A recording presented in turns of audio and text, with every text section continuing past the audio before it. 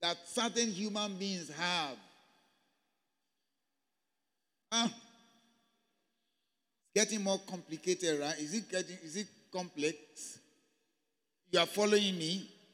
Just follow me and then write down your question. I hope that, subsequent explanations will get us, to be clearer about this. But write down your questions all the same. So what I've just said is that one of the practical implications of Christian assignment or Christian service as given by God is that God has given you your area of Christian service, what we call Christian ministry. I know why I'm shifting between service and ministry because I've not explained to you the word ministry.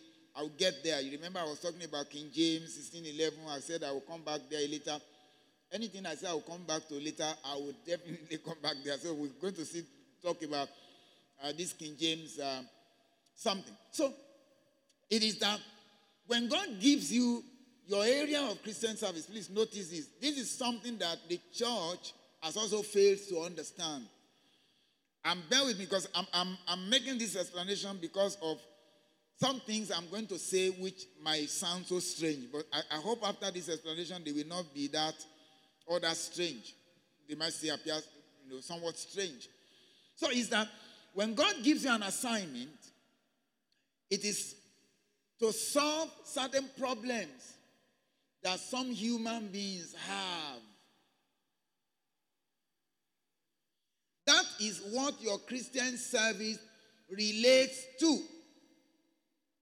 Let me explain. Let me go deeper. It suggests then that what you call, listen to this very carefully. This is where it's becoming more interesting as well as strange.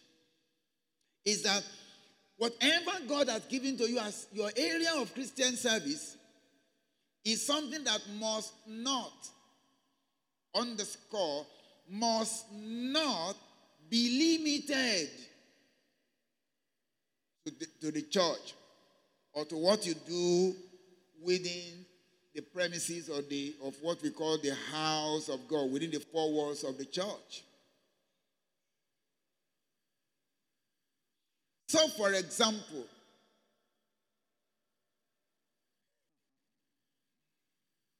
are you ready for these examples? Are you ready for these examples? This is where it is going to be strange, and I told us, from the beginning that it will be like that. So, for instance, being into music is a ministry. It's an area of service. But being in a choir is not.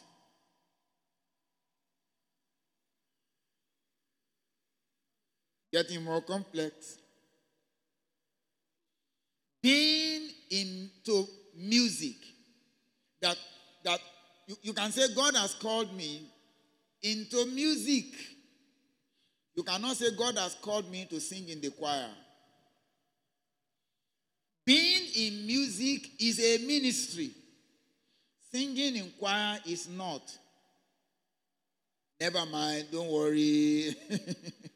I'm going to, that's why I said it's going to be strange, some things, but you will understand it better as I explain more and more. What it means is that, now somebody say, does that mean that having a choir in a church is wrong? Absolutely not wrong. Not wrong.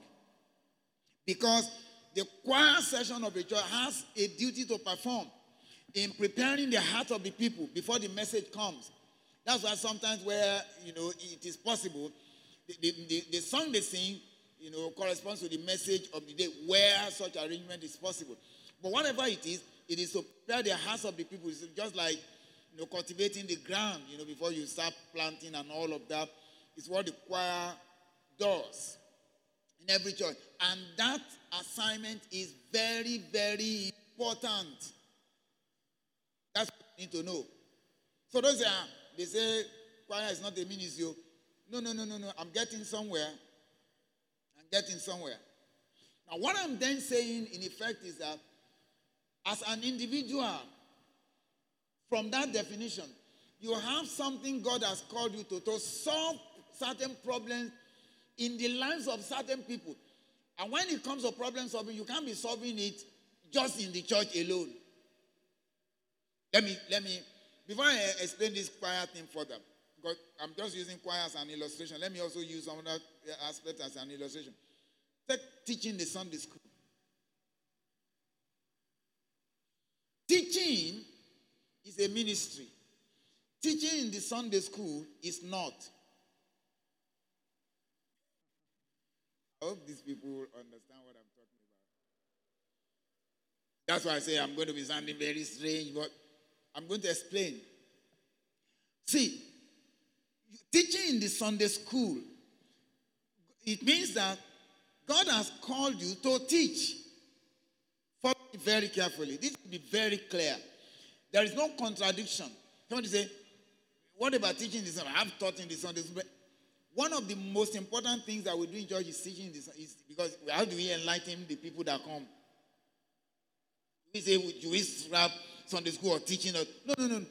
What I'm saying in effect, in summary, let me get you to understand it, is that whatever, and I've said that earlier, whatever God has given to you as your area of Christian service should not be limited to doing it in the church alone. I said it earlier. Are you following me now? That is why, for example, there are some people, all they do is that they sing in the choir all the days of their lives. It means that you are not, it's like, God, good. I think this will explain it better. If you borrow from the corporate Western, somebody saying, I'm an entrepreneur. If you're an entrepreneur, for instance, let's imagine that you have a shop, all right, where you are selling whatever you are selling. Are you with me? Now, as an entrepreneur, selling something in a shop is not a calling. Is it a calling? Is it a calling that you are selling something in the shop? It's not a calling. I'll give you another example. You are a medical doctor. That you are working in the general hospital is not a calling. What is your calling? Medicine, the practice of medicine, and it doesn't matter where you do it. And that is why you find some people work in the general hospital, they still have their own private practice. Am I talking? Why? Because, see, there is a difference between knowing something as your area of service and the strategies or the means by which you will carry out that area of service is a different matter. The means is not the ministry. They are just means. So, now, singing the choir, as I said, very important because it is one of the areas that you are manifesting or use another word, that you are carrying out your Christian service. But if you are really called into the ministry, why should you be limited to a choir? Somebody understand, getting it better now? Do you see the difference now? Okay, good. I have taught Sunday school in the church for many, many years. But see what I'm doing today. This is not teaching Sunday school. But what if I didn't see beyond teaching Sunday school to what I'm doing today? So that's where people limit themselves because they take what they do in church as the ministry. They never take it as something that they do as a lifestyle. And then begin to think of how do I expand this? Because, see, whatever you do in church is solving some problems for certain people. So now, why wouldn't you now solve this problem? Do we not have this same kind of people in other places out there? Why not make an arrangement to do that out there? That's what we are saying. That's what we are talking about. So that's why we say Christian service is a divine assignment given to an individual for the accomplishment of a purpose to solve certain problems in the lives of some people. So that's what, in any case, Christian service is a divine assignment. That divine assignment. Now, what leadership does, we are still coming to the area of leadership. We'll read Ephesians in just a moment. We'll just clear this ministry thing. Now,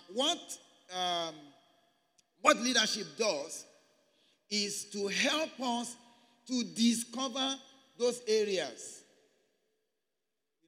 And so that when they give you an appointment in the church, for instance, as a Sunday school teacher or as a member of the choir, it's a place you are starting from. Because in life, everything starts from the bottom, grows up. The only thing that starts from the top in life is the grave. Have you thought of it? Because the grave, you start digging from the top and then somebody ends at the bottom. Am I talking?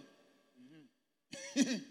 Every other thing starts from the bottom. So, I'm coming to Ephesians. Ephesians is very interesting. You're going to love it. Of the assignment of persons and all that. So when you are appointed as a Sunday school teacher, it's like we have identified a gift of teaching in the life of this individual. Only God knows what level you are going to carry it to, but you are starting from somewhere.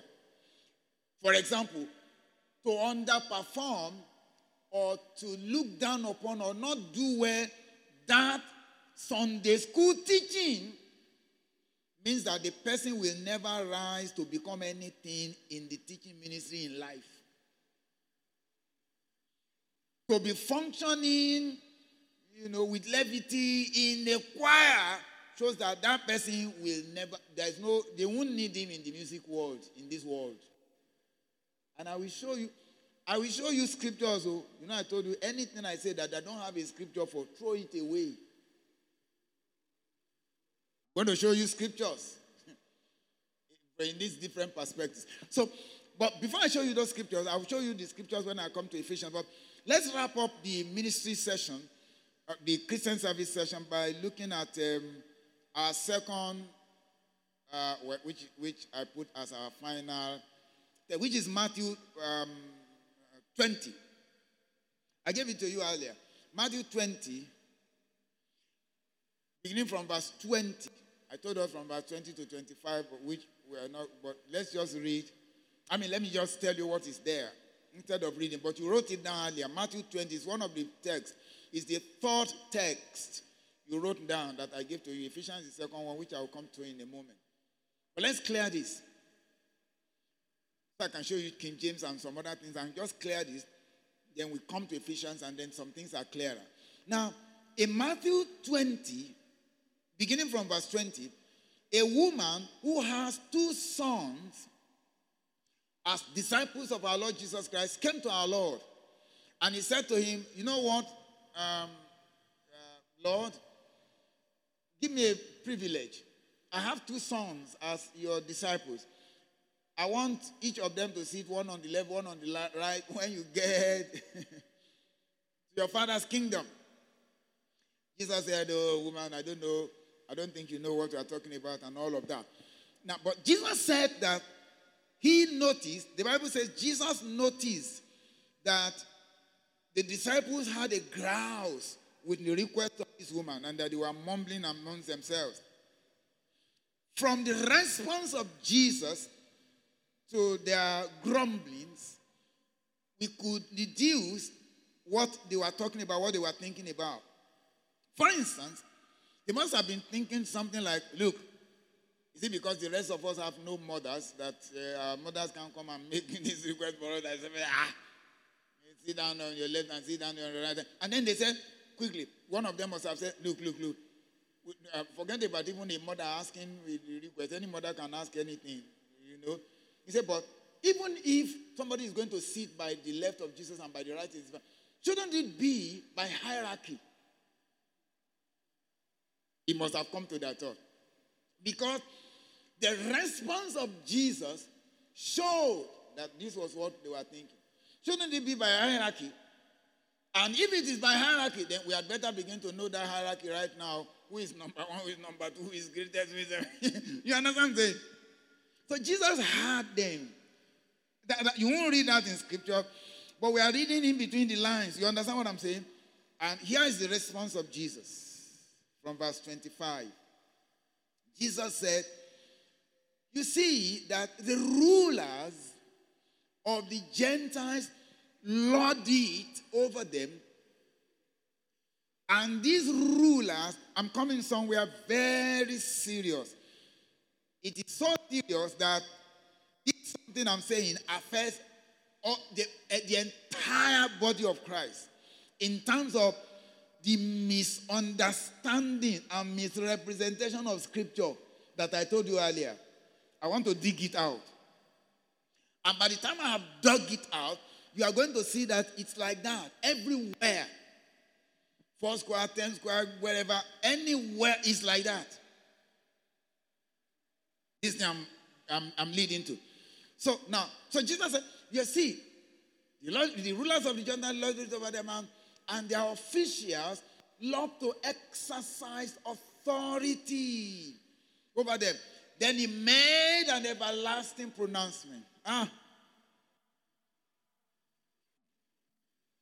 So sometimes I ask myself, when will the church come into the New Testament? It's just a question I still keep asking. That's one of my major assignments, to bring the church back to the New Testament. It's just, because the church operates in the Old Testament more. And it is the New Testament that gave back to the church, because there's no church in the Old Testament. Anyway, so he said that. And then he made this everlasting statement. He said, not so with you. I hope you are reading with me. He said, not so with you. He said, whoever will be great among you, I love this. See, whoever will be great among you, I wasn't even reading it from the something. He said, let him be your minister. That is one of the biggest confusions in the body of Christ. And look, I don't know why this text should be that misunderstood, because this text, just like 1 Corinthians 12, is just so very clear in what Jesus Christ was up to here. And I'm going to give you the explanation. So now, I want to look at this text for you to get the understanding of what I am up to. I want us to look at this text in practical terms. The way the church takes this today, let me put this way. If you walk up into any congregation, any day, any church, anywhere, any Pentecostal church, anywhere in the world, if you just come in like this and you say, would the ministers here please rise or please stand? Who do you think will stand? Turning the Bible upside down. By that singular act, that it's only pastors that stand, means that people don't understand the Bible. And see, look, it's all right for somebody to misunderstand some aspects of Scripture who understands everything anyway. But the thing is, for us to misunderstand the core of the New Testament, the heart of the New Testament in relation to leadership, Christian operation, whatever, it's just so, it's something to think about. Now, question is, what does this scripture mean? What was Jesus saying here? Jesus said, you guys are arguing about hierarchy amongst yourselves. You know what? The greatest among you should be your minister. Look at the next verse. It says, and whoever wants to exercise, whoever will be chief among you, let him be your servant.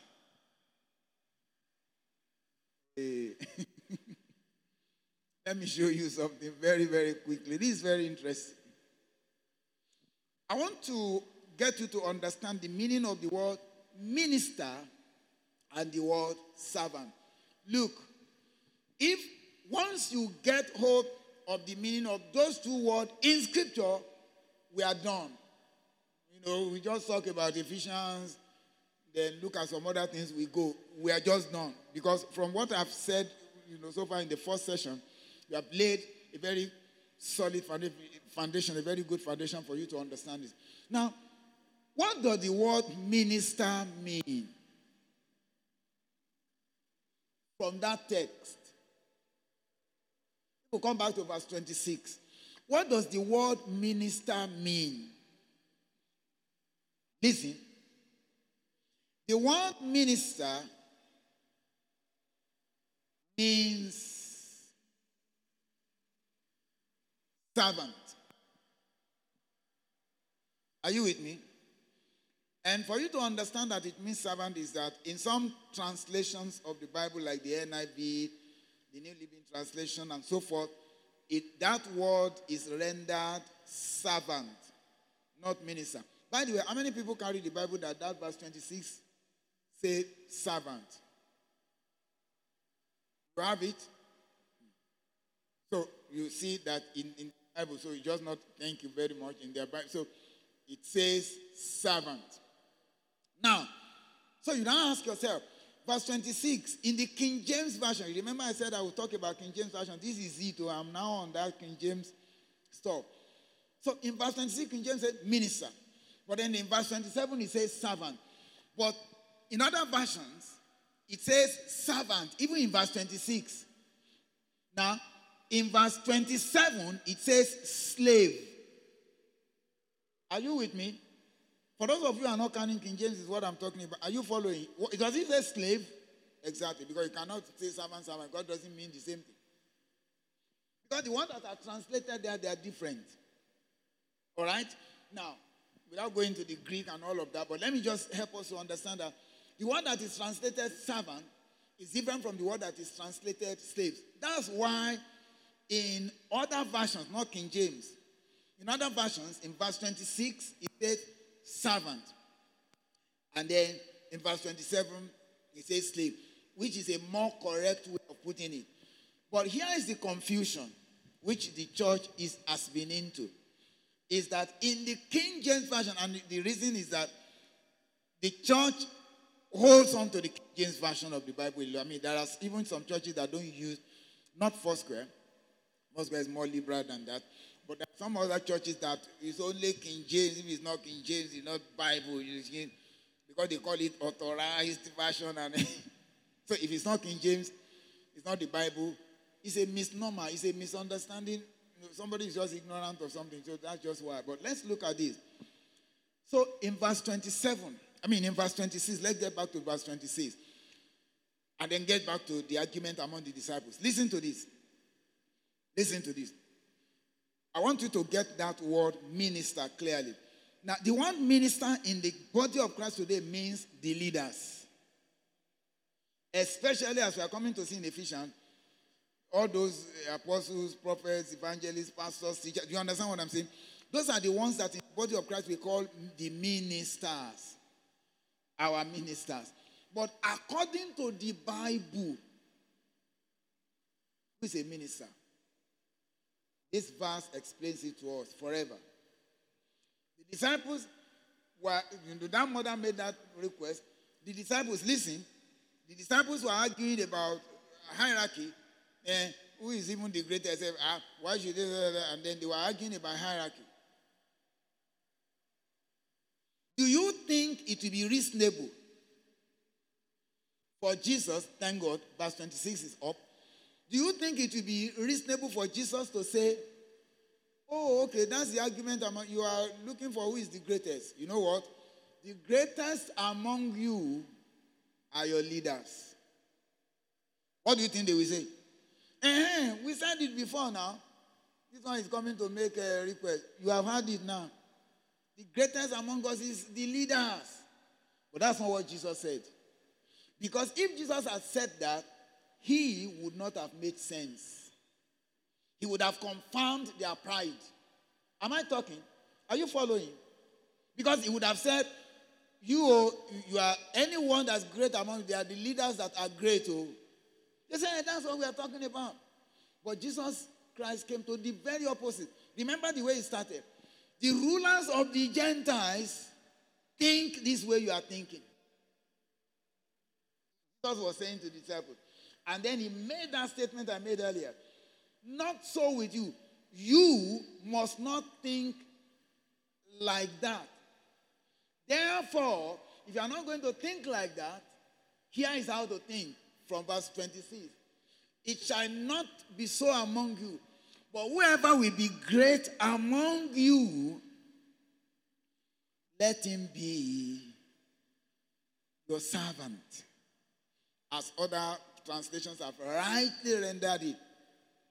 The word is servant. Are you with me? The word is servant. Let him be your servant. Jesus goes further, verse 27, to say, anyone, he says, whoever wants to be first among you. First means what? To be a leader, to be first in hierarchy, all those ones that you people are arguing you want to be. If you want to be like that, be the what? The slave. Listen to this. A slave during those days was less than a servant. A slave and a servant does not mean the same thing, no. At that time, during the time of slave trade, a slave was less than a servant. A servant had rights. You could serve a master, you could decide to leave. A slave was the property of his owner. I'm sure you understand that. He had no right. You could kill your slave. There was no, because he was a nobody. He didn't exist. He was just there to serve you. And Jesus said, if you want to be. So Jesus used these two terms to represent leadership amongst us. Therefore, we say, now that word minister means servant.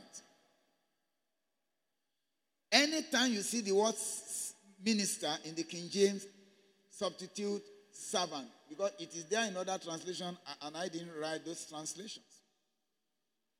So that they are trying to contemporize, they are trying to bring archaic English into contemporary terms, and I will explain to you in just a moment. And you are going to see the reason the church is not making progress in just a moment. And until we begin to change, I'm not talking about here, the body of Christ, until we start to change, we may not just make as much progress as we need to make. So, now, here you find that servant, anytime you see the word servant in King James, it means, you see the word minister, it means servant. When you see the word ministry, it means what? Service. In the King James, that's what it means. So, service, servant. So, when you see the word minister, it means what? Servant. You see the word ministry, it means what? Service. Now, ask yourself that question. In the body of Christ, who is not a servant? As a matter of fact, in Foursquare, we say, you are saved to what? To serve. Which means, listen, in the church, when they say, let all ministers rise, how many people do you think should stand? If you understand what I'm saying so far, how many people should rise? Thank you very much. Everybody. Because the word minister means servant. Now, just before I give you the practical analysis and all of that and go to Ephesians and close for this session, let me tell you this. Let me explain this.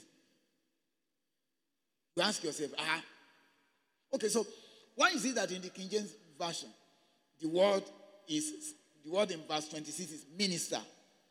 And in other translations, the word is servant. Is it that somebody just decided to change it? We don't like this word minister. Let's change it to servant. See the way it is? That's exactly what I was telling you in the first session, that when we come to this session, I will explain to you about the King James Version. Listen, the King James Version of the Bible was published in where? 1611, I told you. That is 17th century. What does that mean? It means that the English, listen, this is why the church is not making progress. Oh. The English inside of the King James Bible is 17th century English. Is somebody following me?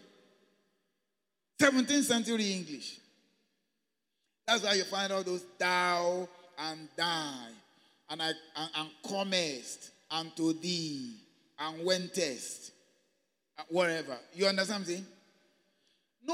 Nobody, listen to me, nobody speaks the English of the King James Bible anywhere in the world today apart from the church. Imagine that. Why? Because the church is the slowest system on earth to change. Are you getting the point? The church is what? The slowest system on earth to change. Now, the owners of the language say, we don't speak like that again. The church said, no, as it was in the beginning, so now, so shall it ever be. We will continue to be like that. So we talk in King James, we pray in King James, we greet each other in King James, and everything in King James Version. We are still goingness and wenters.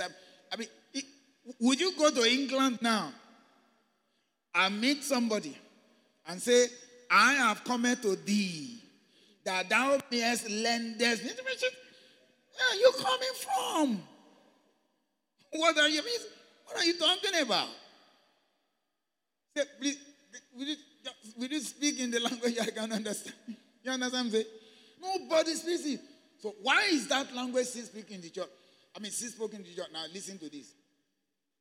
How can we, in the 21st century, be effective to people of the 21st century, speaking to them in the 17th century language? They are backdated, backward we are, and we stick to it. And some people are very proud.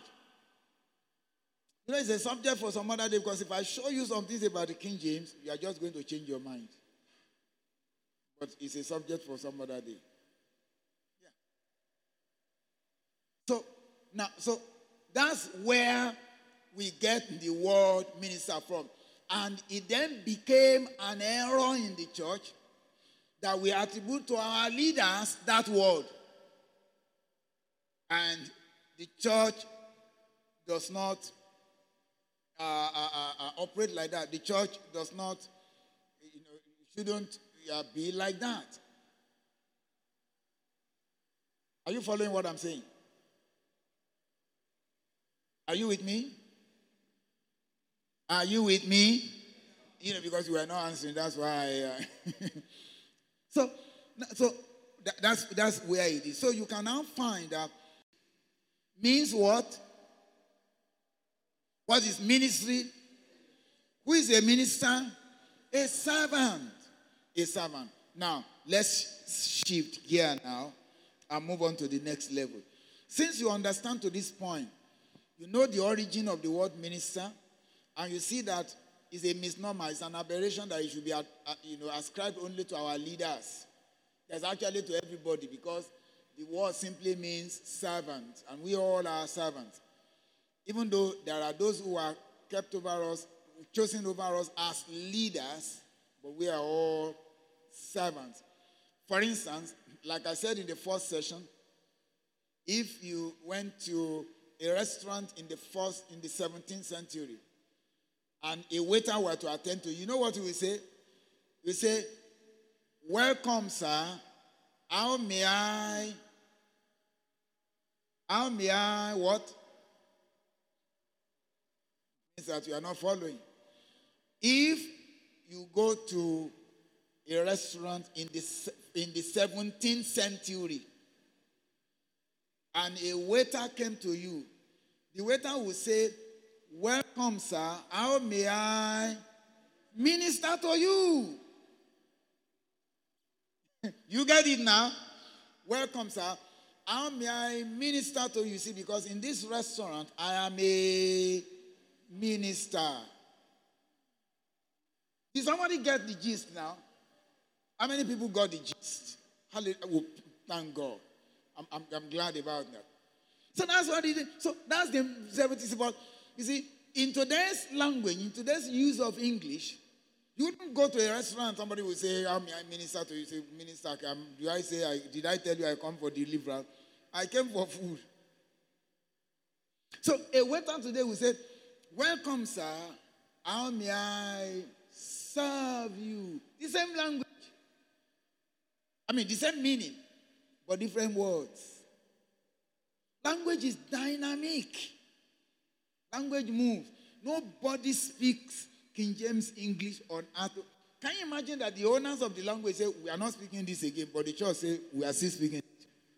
Anything you like, do. We will be speaking it until Jesus comes." So funny, isn't it? And it causes a lot of confusion. And there are other things like that in the King James language like that that I could be talking about, but that's just an assignment for some other day. So, but as I said, let's swing here now because you already understand up to this point now. Let's move on to Ephesians. So now you understand the meaning and the essence of Christian service. Meaning is that everyone is given an assignment by God.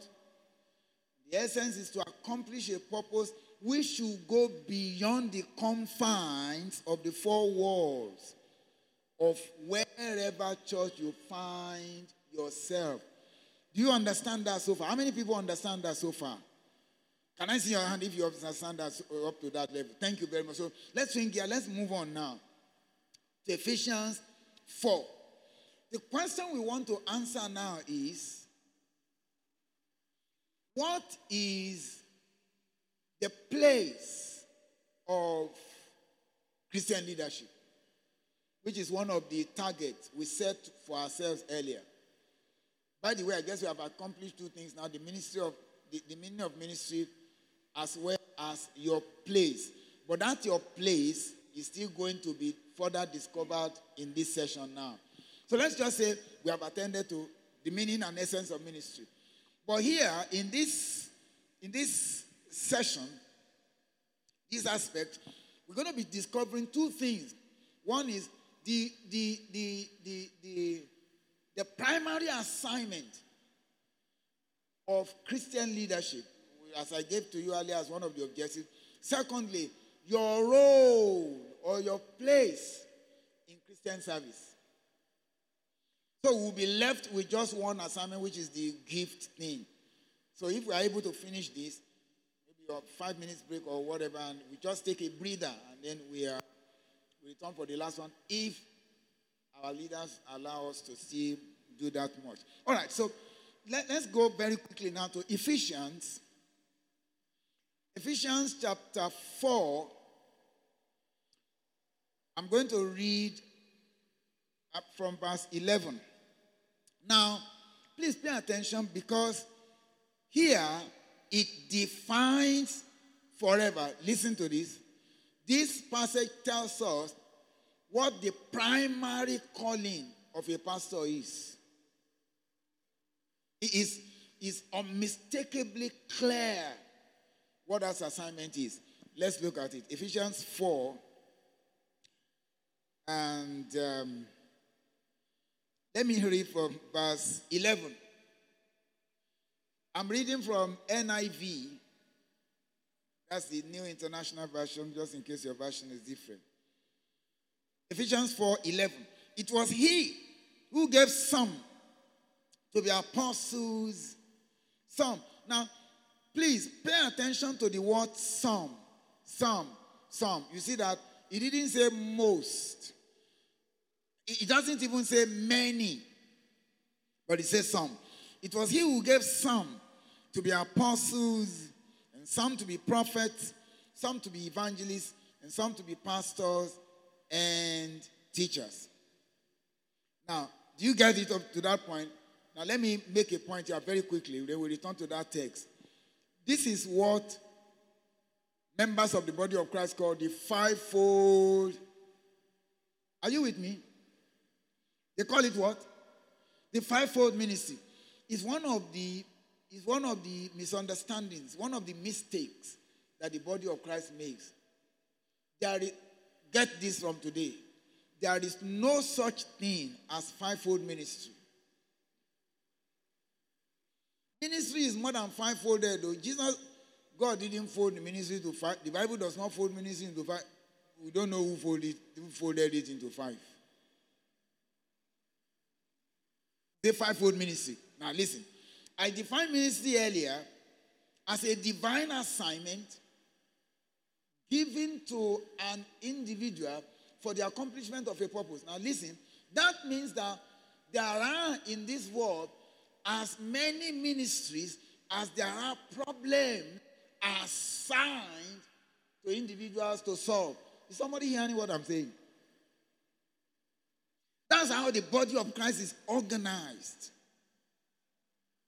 Assignment, solve problem. Assignment, solve problem. So if you limit, now what we usually do is to limit what we call ministry. You see, that's a misunderstanding of the concept of the word ministry, but now you understand what ministry is, that it is service. So, but the church limits ministry to what I've just read here. So, if you don't find yourself in any of these places, the church says you are not called into ministry. I want to say something else that might be new to you, but this one is not too strange, but it might just be new. And here it is. That every child of God is called into ministry. I'm not sure that is new to you. All right? Every child of God is what? Is called into ministry.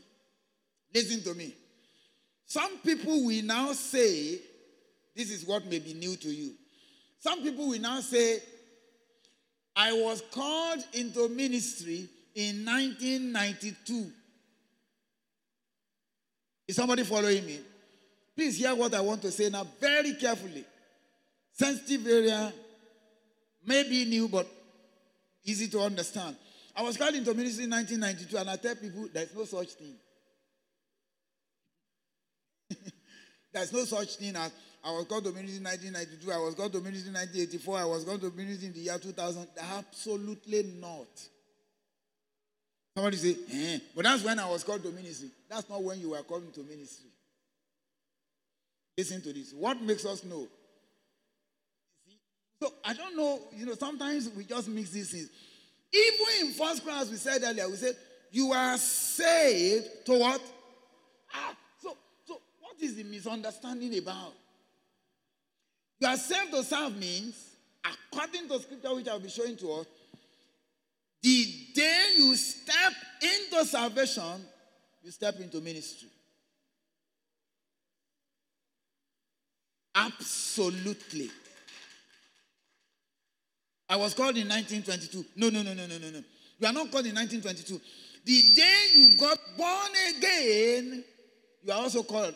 Somebody said, so what now happened to me in 1992? You discovered, not called. Now, this is an area you are also called to do. So it's a discovery, it's not a calling. You are called. That is, if God didn't need you, you would not have been saved. But that you are saved means that you are saved for an assignment, according to our definition of service, Christian service. You are saved for an assignment to accomplish your purpose for God. And that is that's even the reason you are saved. Imagine Paul saying, I was called to ministry in 19. What will he say?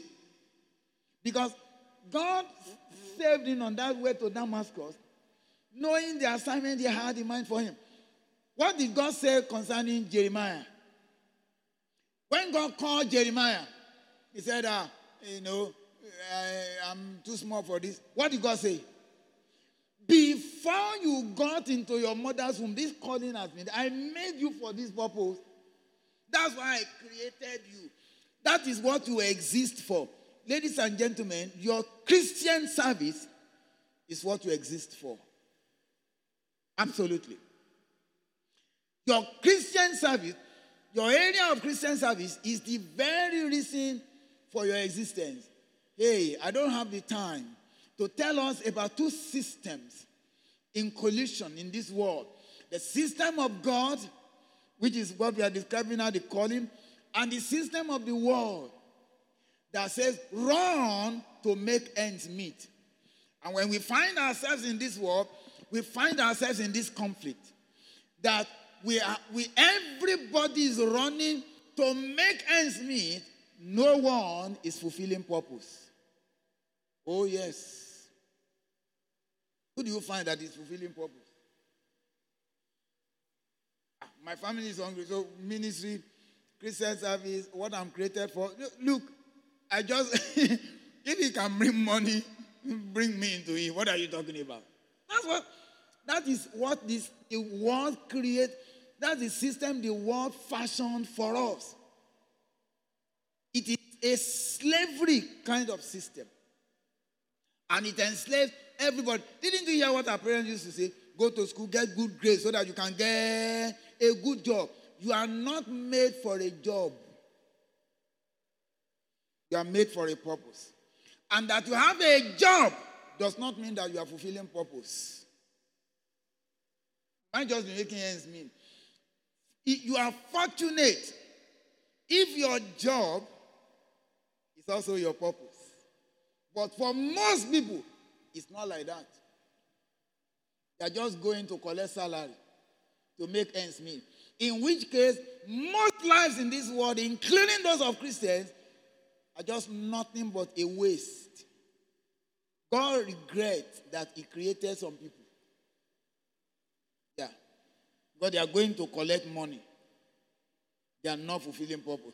So, but when you now discover your assignment, which if time permits me, I will be discussing in the last session, then you begin to fulfill it. All right, so you now find that ministry is not just fivefold. It is as varied and as many as there are problems in this world for God to solve. Just that God called you, go and solve this problem for me. God says, these people have this problem, go and solve it for me, like that. An assignment that God has given unto us. Question now, which is key. A key question, two key questions we want to answer in this session. What is the responsibility of Christian leadership, our pastors, and what is my own responsibility as a member of the church? Well spelled out in that scripture we were reading. All right, so let's read further. Ephesians 4, 11 and 12. It was he who gave some to be apostles, some to be prophets, some to be evangelists, some to be pastors and teachers. Verse 12. To prepare, listen to this forever, people of God. I didn't write it, you didn't write it, this is just there. This is God's command. This is the system God put in place. Like I said, once we bastardize God's system, we are in for chaos and confusion. This is the system. It says, to prepare God's people for works of service so that the body of Christ may be built up. And so on and so forth up to verse 16, which I gave to us earlier. What does that mean? Who can tell me what the assignment of Christian leaders is here? The primary calling of a Christian leader. What is it according to this text? To do what? So clear. To do what? To serve. You say to serve. You also say to serve. Everybody say to serve. See, that's the wahala we have in the body of Christ. because of this misunderstanding. Thank you, sir. I said it. See, according to this text, and I'm going to be showing you in other versions, is that the primary assignment of pastors is to prepare, to equip, to empower, to enable, to build, to mold, to nurture members of the church, listen, so that these members can do the work of the ministry. According to this text, who owns the work of the ministry? These people are not answering. Who owns the work of the ministry? Who owns the work of the ministry? It is members. Let me remind you, in the last session, one of the comparisons we made between the human body and the body of Christ is that in the human body, the parts do the work. You remember? And so it is in the body of Christ, or so it should be. So the Bible says that the assignment of pastors is to prepare, to train, to empower, to equip, to nurture, to build, to enable members to do the work. So listen to this. Let's merge first session principles to what we have just said here now. So it becomes one. Is that in the first session we said we are not volunteers. We are called of God, listen to this, to accomplish a purpose. Remember our definition of Christian service. It is an assignment given to you. It's not given to pastors alone. Pastors have their own, assignment. But given to you for the accomplishment of a purpose. So that's what we got in the first session. That you are not a volunteer. Now, the work of pastors now is to prepare us, to enable you fulfill that calling to which God called you. Are you clear on this now? Do you understand it? So listen. The only assignment, according to Scripture, that pastors have is preparing us. Therefore, by that standard, we are the ones that are privileged to have a pastor who can prepare. Let me give you an example, because the way you are listening to me does not show that what I'm saying is just the way things are. Or things should be. Listen, before I give you the example, very clear example, I am called of God. The day I became born again, the day I became saved, born again, whatever, already God had something in mind for me to do. So He saved me to be able to carry out that thing. So now, listen, I am saved. So I came into Christ ignorant of anything. I only know about where I was coming from, but things about purpose, all this one I'm saying now, people are ignorant about it.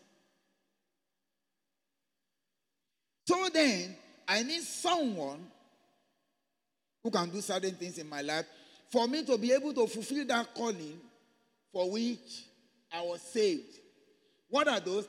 I need someone, listen, who will help me to discover my calling, my gifts, my potentials, the purpose and direction of God for my life.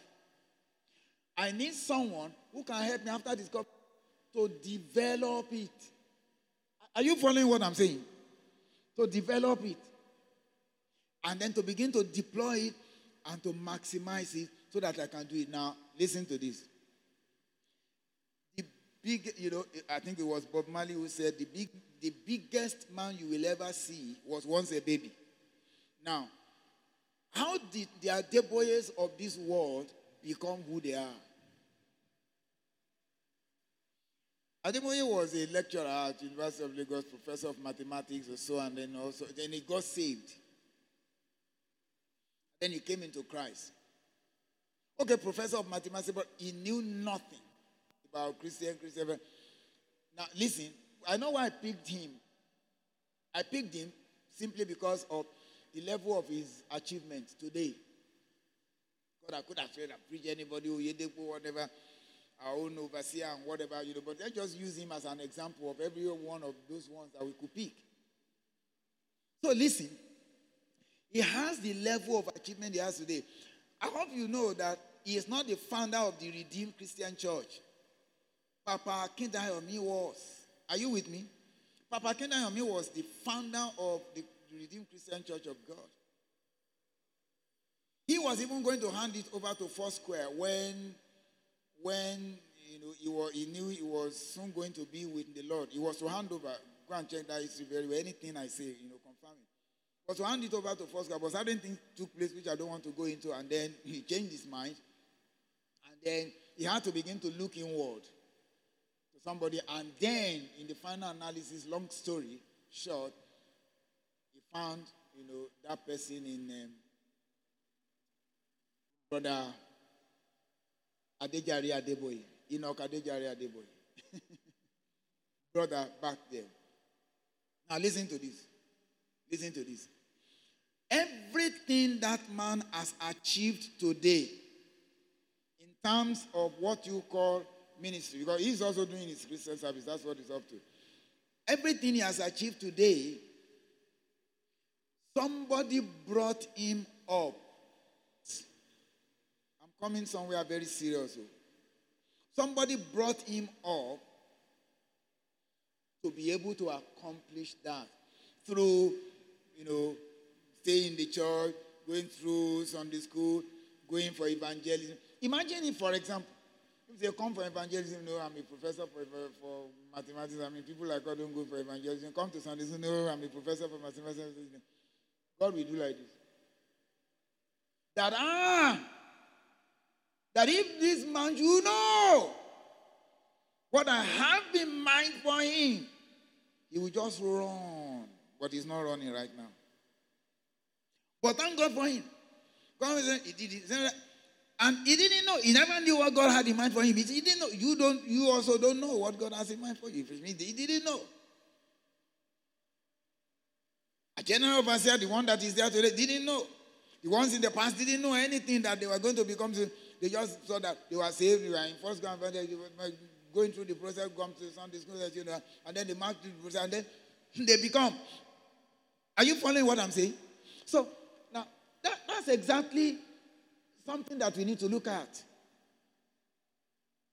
And then he went through the process and all of that, and then all this time, God was looking at him. And he had the accomplishment he has today, God already had in mind for him when he was saved.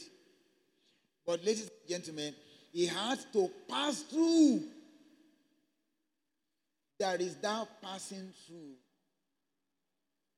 of God to become. Jesus put it this way: follow me, and I will make you. Some people say fishers of men. I don't care. Fishers of men, fishers of fish, fishers of... doesn't matter. What matters, sir, is that Jesus said, follow me, and I will make you. Were they made or they were not made?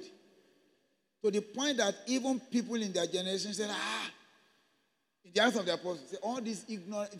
The Bible said, and they perceived, he said, they were ignorant, unlearned, illiterate. He said, but they perceived that they have been, my God, with Jesus. Listen to me.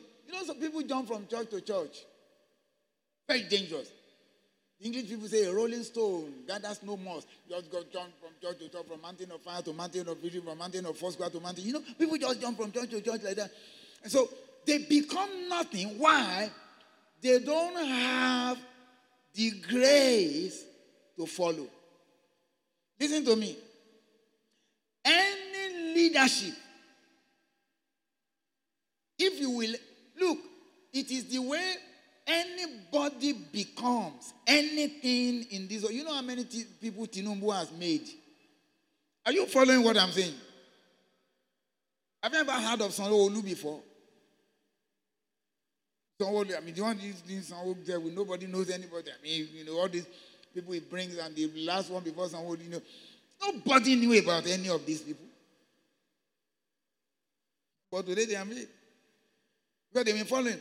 And you know that there are still some people around there, you know, in the party and all of that before he picked all this one and anointed. So this is the way God does. Now he looks at us and says, follow. I tell you what, any leader, anywhere, particularly in the church, that God brings your way, ladies and gentlemen, it is to make you become. So, learn from that. They carry something. These ones are not here by accident. Tomorrow now, maybe they transfer them or whatever. I don't know. They might be there for, you know, number of years ago. Who knows? But the thing is, while they are here, you know, providence. Listen to this statement. You may want to write it down. You may want to hide it in your head, wherever. But providence brings people together in life, and there is no accident in providence. Did somebody hear what I just said? You see all these people that are sitting down together now? They may not understand. Providence has brought them together. You had better make the best of this opportunity that you have. What can I learn from this? Because he's going to move on. And it is only then that sometimes we don't know the value of an opportunity until we lose it. Has it occurred to you like that? Yeah. And that brother was so available that he said, I should have known it now. So what you have pastors, listen to me. This is a serious point I want us to take very seriously. When you have pastors, they are not there by accident. At the time they are there. The fact that they are there when you are there, okay, so ask yourself, why are they here now? Because they didn't start from here. And why are you here now? So the fact that providence has brought you together is to ask, what must I tap into in this life before they move on? That will lead me to my next level. Because if they move on and you don't tap into it, you are likely to stagnate. It doesn't answer to prayer. It doesn't answer to fasting. It doesn't answer to giving. It doesn't answer to tithing. It answers to following. It answers to recognition that this is an opportunity before me. And before he moves away, I must stop. I need to tap because he's going to move on. And then I will now know. So that's exactly what I'm saying. So the Bible says that's the way God organized the church. It's a very perfect arrangement. You can't improve on it. That he says he gave some. Imagine some. Why not many? No, it doesn't need many. And that's the same way it is in the world. Workers are always more than leaders, but in the church, it is the leaders, it is the workers who want to send leaders. That's just the way we do. So he chose them to do what? To equip me. So it means that when I come into Christ, ignorant and everything, every program that God has for my life, for whatever we become, He has put, oh God, in the hands of some people that I have to pass through. And that's their assignment. That's the only assignment pastors have. So it is I who am privileged to have them. What do you think? It was Adeboye that was privileged to have Papa Akindayomi over his life. Otherwise, he will just be one professor. How many professors of mathematics do you know? They are just professing them in the school, and then they are not in the map of even their village. That man today, he has become an institution. You understand what I'm saying? By following. If he was proud, I'm a professor, and then he was doing all sorts of things, there's no way he would have just, fizzled out. Do you know that this man, professor of mathematics, Papa Akindayomi, was more of an illiterate. Yeah, more of an illiterate. And then he used to preach in Yoruba, and the now Papa Adeboye will be interpreting into English for him. You know the way it is in the academics. The academia, people would have made fun of him. Okay, the man said he gave himself to Christ. I don't understand all this giving to Christ, Where was he before and all that? Okay, we don't even begrudge the fact that he said he gave himself to Christ. But what of these Arawasi that is now doing, that somebody is saying he needs it, and then he will be interpreting as it. People would have said like that. All those who talk like that about him now, nobody hears about them. They are fizzled out. They are forgotten. Nobody knows them. Let me give you a prophetic pronouncement. That where you are your ultimate in life may not be achieved by the certificates you carry, but by following the leadership that God has given to you. Simple. Is it by mathematics that Adeboye is leading Redeem today? How many people even know that he's professor of mathematics? Who cares? He's going abroad now. All kinds of limousines will be parked at the airport, whatever, for him. And you understand what I'm saying? So, what am I saying? Let's arrive at two things so that we can close this session, and then if we have more time, we can move into the next session. If not, we'll see what to do. Is that the primary assignment of Christian leadership, the key assignment, one can almost say about the only assignment God has given to Christian leadership, pastors, is to equip, prepare, furnish, nurture, build, enable the rest of us members to discover, to develop, to deploy and maximize our different areas of Christian service. That means that who I am going to become is in the hands of the pastors and the leaders that God has given to me. Yeah. That's how it is. That's how our general overseer became who he became. He passed through some people. And as he was going through the system and he was growing up, people were watching him. Because he didn't put himself to where he is now. People put him, and then people were looking at him, the way he did it, the way they said, I'm not that. So, and that's just the way it is. So, if you look at our general overseer today now, I will say, thanks to the leaders he passed through. There are some leaders that destroy people. Are you with me? You pass through them, you won't become anything. In point of fact, the person is destroyed. That's not the Christian leader. That's not Christian leader. That's what Jesus said. It must not be so among you. For the Christian leader, a pastor, that's their primary assignment. So today, if you have learned anything at all, it is the fact that one, you are not a volunteer.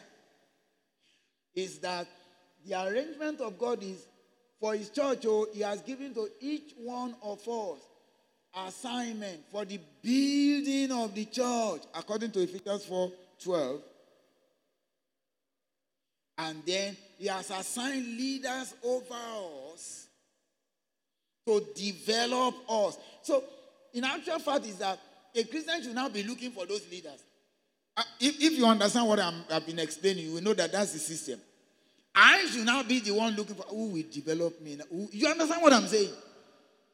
So if I now ever am able to come across someone who can develop me, how privileged God has, made me to be. Somebody will now say, you see, we are supporting you. Supporting, who is supporting who? Okay, so who is supporting who now? By the way, let me ask you. Appeal to your conscience. Forget about everything I have said today. From what you have seen of Scripture so far, who is supporting who? I need an answer to that question. Who is supporting who? Who do you think is supporting who? Anybody? Who is supporting who? Let one person represent that and speak. Who is supporting who? Yes. The leader is supporting the member. How many people agree with that? Absolutely. We are the ones supporting us because we need them to become. Just like the disciples of our Lord Jesus Christ needed Jesus to become. Blessed be the name of the Lord. All of us that are here now, who knows what anybody will be? Did they write it on the forehead of our overseer now that, this is the next overseer? 10 years ago, what did he know? 20 years ago, what did he know? He was just passing through the process doing like everybody else. Attending workers' meeting just like you and I are sitting in a local church. You understand what I'm saying? Just like we are doing. But that thing has been upon him. God has said, if this man continues this way, I will let him lead this organization. How do you know what God has placed upon you? But some people will drag their feet, and God will be like, if this man should know or woman what I have for him, he will pick up for here and do it fast. Now let's read that text, that Ephesians 4. Now, if you read from the NLT, the New Living Translation, verse 12 says, after mentioning verse 11, then verse 12 in the NLT says, and their responsibility is, how many people have New Living Translation Bible? You have it. Please read. Please read from verse 11 so that you get it in context. Yes. He gave these gifts to the church: apostles, prophets, the evangelists, and the pastors, and the teachers. Look at it, say, their responsibility. Now, thank you very much, my sister. I just want to emphasize that what is clearer than that? I have mentioned these leaders, so the only responsibility God has given to them is what? To equip God's people to do his work. Look, I didn't write this, I'm just the mouthpiece of God to go about explaining it to the church. To equip God's people so that God's people can do what? Can do the work. So you see that the work is ours. Our leaders are to equip us. Part of that equipping is what brought me, is what we are doing here today, the training.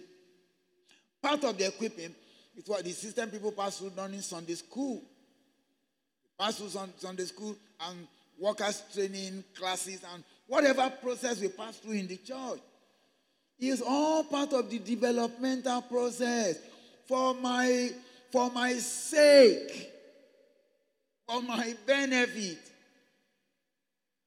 Ask yourself a question. What if you become born again and you don't go to any church? For 5 years, for 3 years, for 5, you just don't go to any church. I've accepted Jesus Christ as my Lord and Savior. That's just it. I'm waiting for the rapture, so I'm in Christ. What would you know? What will such a person become?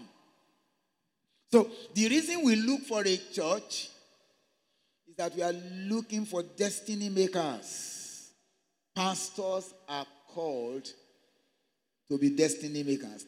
The primary assignment given to pastors is destiny making. Now, let me give this final explanation on this text. Please help me leave this text. And then I will give this final explanation of it for you to see how important this is. And I tell you what, in some churches, where their pastors are not trained, in some churches, even pastors themselves, like my brother has the question of autocratic and all of that, those people don't understand this text. He said, see, this is, just like he said, this is my ministry. This is my ministry. You are here to help me to accomplish one. They don't understand. They miss it.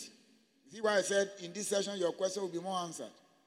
Because the assignment of any leader, I don't care what your ministry is, according to scripture, is that, as I'm going to explain now, God has placed people under you, and your responsibility is make them.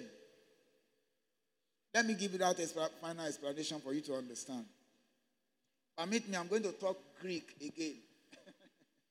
Never mind. It's where it's relevant, and I will explain. Their responsibility is, or as it is in other texts, to the word equip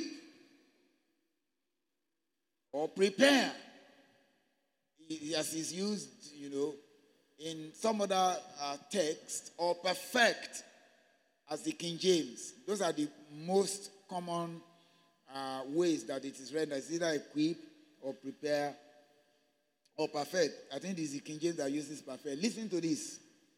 What is that word? I'm going to tell you the word. When I mention the word in Greek, just do as if you don't hear it. What concerns me, just pretend as if you didn't hear me at all. What concerns me is the explanation of the meaning of that word that I want to make for us to understand this text better. The reason I say forget about the way you hear it is that the way the word sounds is something. That word that is translated equip is the word katartismos. See that it sounds like katakata or something like, so just forget about it. Don't worry about the... Don't worry yourself about whether katartismos or katartismon or katartismon. Forget about it. But I mentioned this for something. What is the meaning of that word? That is the Greek word that is translated for us into English. I believe you know that the New Testament is written in Greek, right? Into different versions of it. So it is the word translated equip. What does the word katartismos or katartismon, what does it mean? Listen, this is the meaning. It means mending something that is broken. That's the meaning. Mending a broken object. It is used in different words. Like when the disciples were mending their net, it's the same word that was used. So when you are rearrange a broken bone like you do in the orthopedic hospital, mending, that's what it means. That's the meaning of that word, mending. What does that mean in practical terms in relation to assignment of pastors and leaders? Listen to this. Because we all are leaders as well. Listen to this. It means somebody is coming from outside, an unbeliever, and then he comes into the church and he's saved. But listen, like I was answering my brother's question earlier when he talked about what do you do to workers that are not performing, and incidentally, it's not here now, but see, when he walks in like that and he's saved, you see, he's coming from a past where it is possible that he is broken, disappointed, hopeless, shattered, disillusioned, all kinds of things, depressed, frustrated. You understand what I'm saying? It's coming from that world. So picture somebody like that, and then he comes into the church. I know what God is saying. God is saying to every pastor, he said, look at this life. Shattered, broken, hopeless, anxious, almost useless and everything. I have brought this life to you to equip, to cataclysmos this person. What does that mean? In other words, repair, my God, rebuild, mold, renovate, work on this individual, enable, empower, equip. You understand? Nurture this individual to the point where he can become an individual who, in spite of his past, can accomplish my purpose for his life. That's the responsibility of pastors. What a responsibility. So great. Let me now ask yourself this question.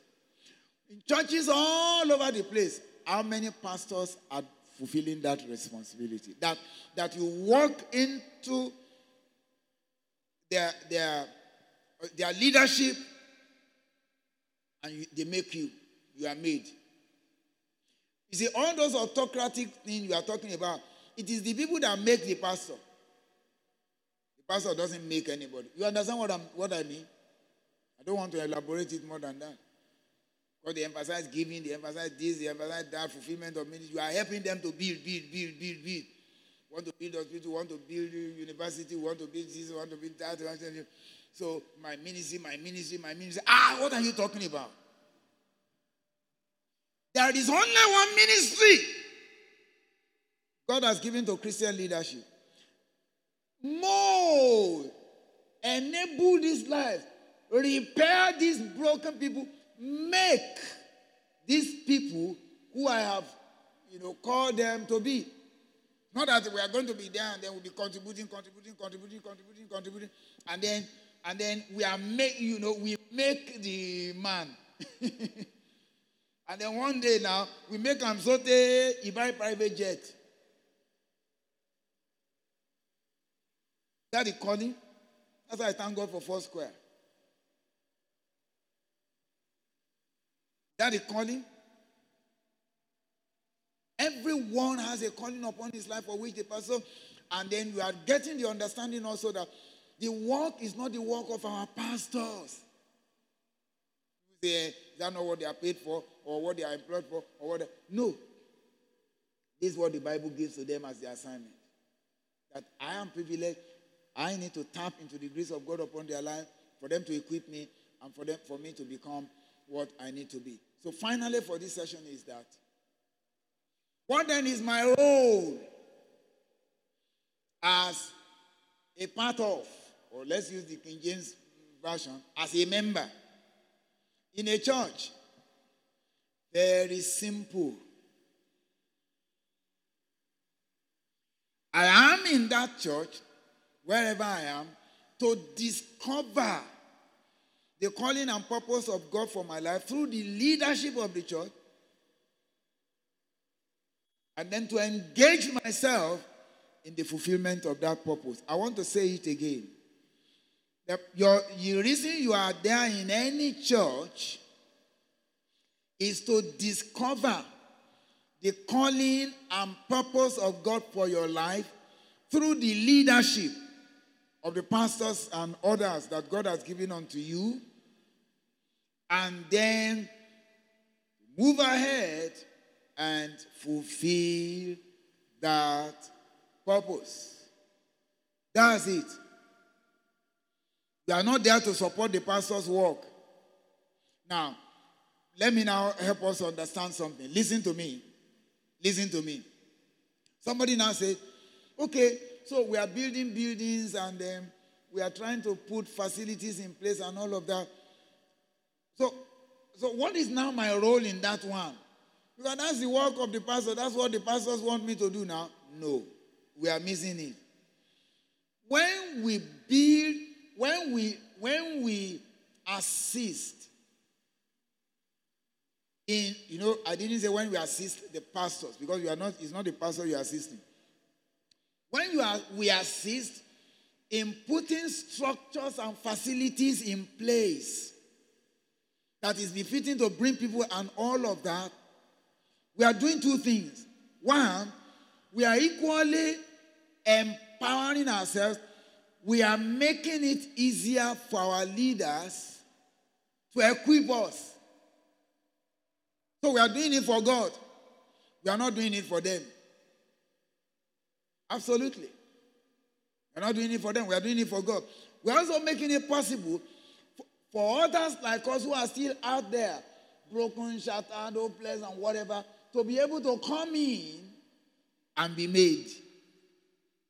Let us then imagine that as I'm speaking now, there's no microphone, there's no speaker, all these PA system things are not there, there's no fan, there's no light, there's no anything. We are now here. How convenient do you think this place will be?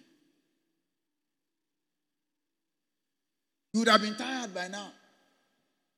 There's no provision of the snacks we take, the lunch you are going to eat, and so it means that we won't find it comfortable. So when we do it, we are only facilitating the work of God in equipping us. Am I right? That's what we are doing. Some people say, is it that the pastors are using us? Using us for what? It's not their house. Everybody came here and then at the end of the day, we all go home. It's not their house. Look at the type of chairs we are sitting on. In some places now, they sit on plastic chairs. You see the difference in convenience. See how comfortable you are now. It's my making myself comfortable. And those that will come from outside. So, and whatever I do, I know that I am doing it in service to the Almighty God. Because the pastors too are also doing it in service to God. They are not doing it, for instance, in service to Foursquare. Saying, if I build this place now, tomorrow, only God knows where we will be and transfer me. And let me just... No, they are not doing it like that. They're just like, wherever I am, whatever I do, I am doing it in service to God. Same with you. So you are doing it in service to God. So, and there is that place of your contribution, your time, your money. In fact, to me, I think this is what should make us to do it now with joy. And greater is knowing that, look, I'm actually helping myself and helping those that are out there that will still come in when I do these things. So there will be no need to... When I was pastoring in the church, by going into training, because training takes me out and all of that. But when I was pastoring the church, my members had understanding such that we didn't used to raise funds for anything. They were taught such that might come up in the second session, last session, you are able to get there. But they were taught to the point that people just walk into the church and say, there's a need here. They just do it. One day somebody went to Alaba Market, just bought drum sets, keyboard, recording machines and all that. One day, just brought it to the church. We just got to the church and just saw that it was there. And so people are just come to the church, see what needs to be done, do it. We are not raising funds. Once we announce, we need, and sometimes we don't even announce, but people see what is needed and they are doing it. Why? Because they believe that they were doing it in service to the Almighty God. they were doing it to facilitate their own training, their own becoming. Because the more facilities we have, the faster I can then speed up. The leadership can be now speed up my training. And then, move on. Look at those people working at the back there. All these are engineers and all of that. They're putting some things in place and all that can help us after this time. You see that if their work, assuming their work is not there, something big will be missing. It won't be as convenient for us as we are doing it now. Perhaps they are recording, perhaps they are whatever. Look at all these things that we are able to read. Whether you come with your Bible, you don't come with your Bible, it's flash on, So it is when whatever we do in contributing to the facilities, we are helping ourselves. And remember, there are some people still out there that are hopeless, broken, depressed and all of that God is going to bring into this place. And when they come, they find what I call a house of rest. The ambience.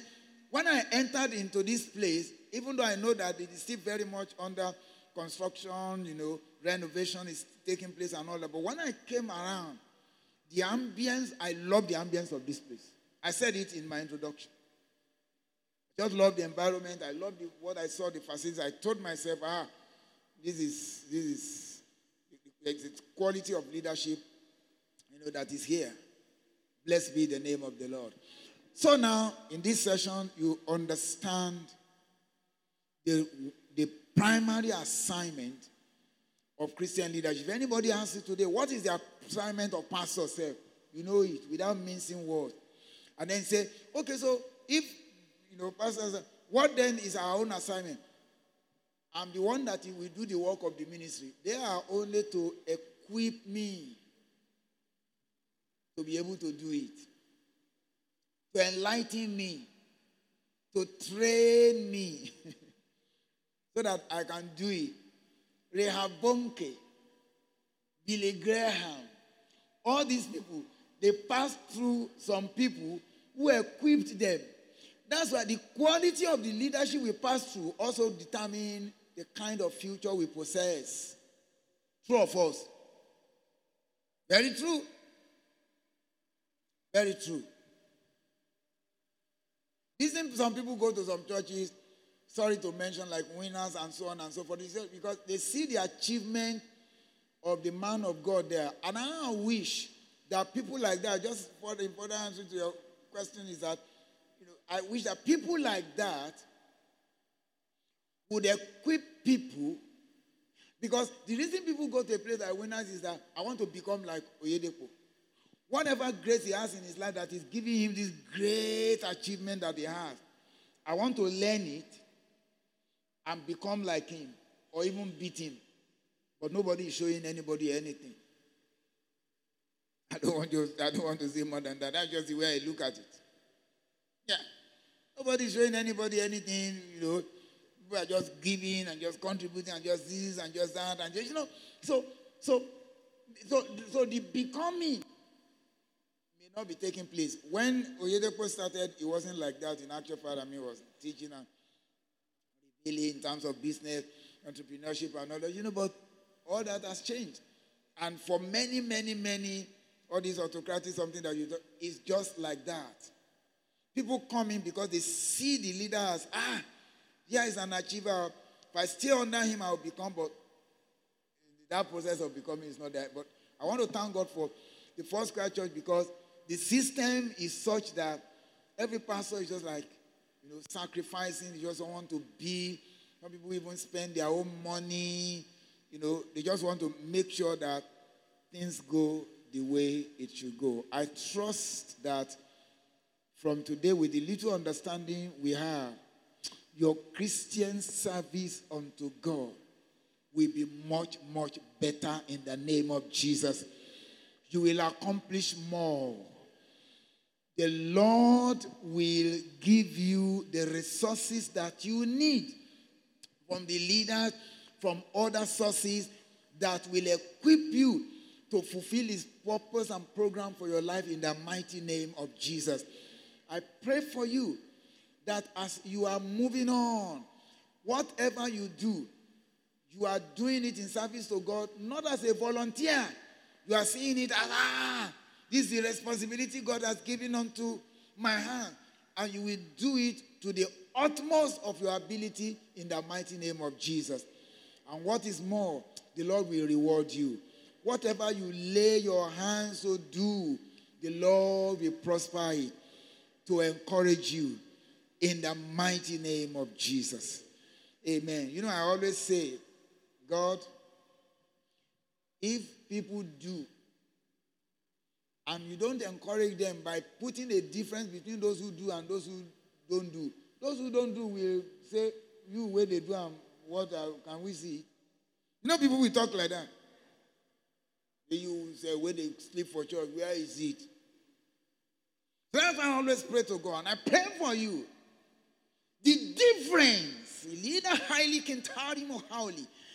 difference that makes the difference, the difference that will make people to see and to know how profitable it is to serve faithfully, committedly unto God, God will make that difference in your life. That encouragement God will give me, He will give you. In the name of Jesus. Whatever will make people to say, you where they do and where is it? It shall not be so in our lives. In the name of Jesus. The Lord will continue to empower us.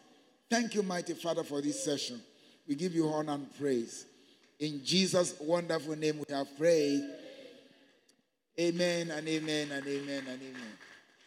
All right, I'll be ready to take questions for this session. If we are allowed, we'll move on to the gift thing.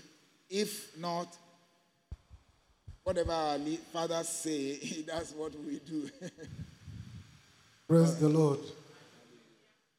Yes, I'm sure it's getting better and better and better and better. Perhaps we will see the need to have the length of session that we have put for this particular training. And if we are happy and if we think it is worth it, then we'll be glad to sit down that we'll continue. I'm sure we'll be glad that we continue. I'm sure we'll be happy. And evidence of being happy is how we serve even by beginning tomorrow. So you won't say because you spend the whole time in the church and then tomorrow you come late. So if the message is clear to every one of us,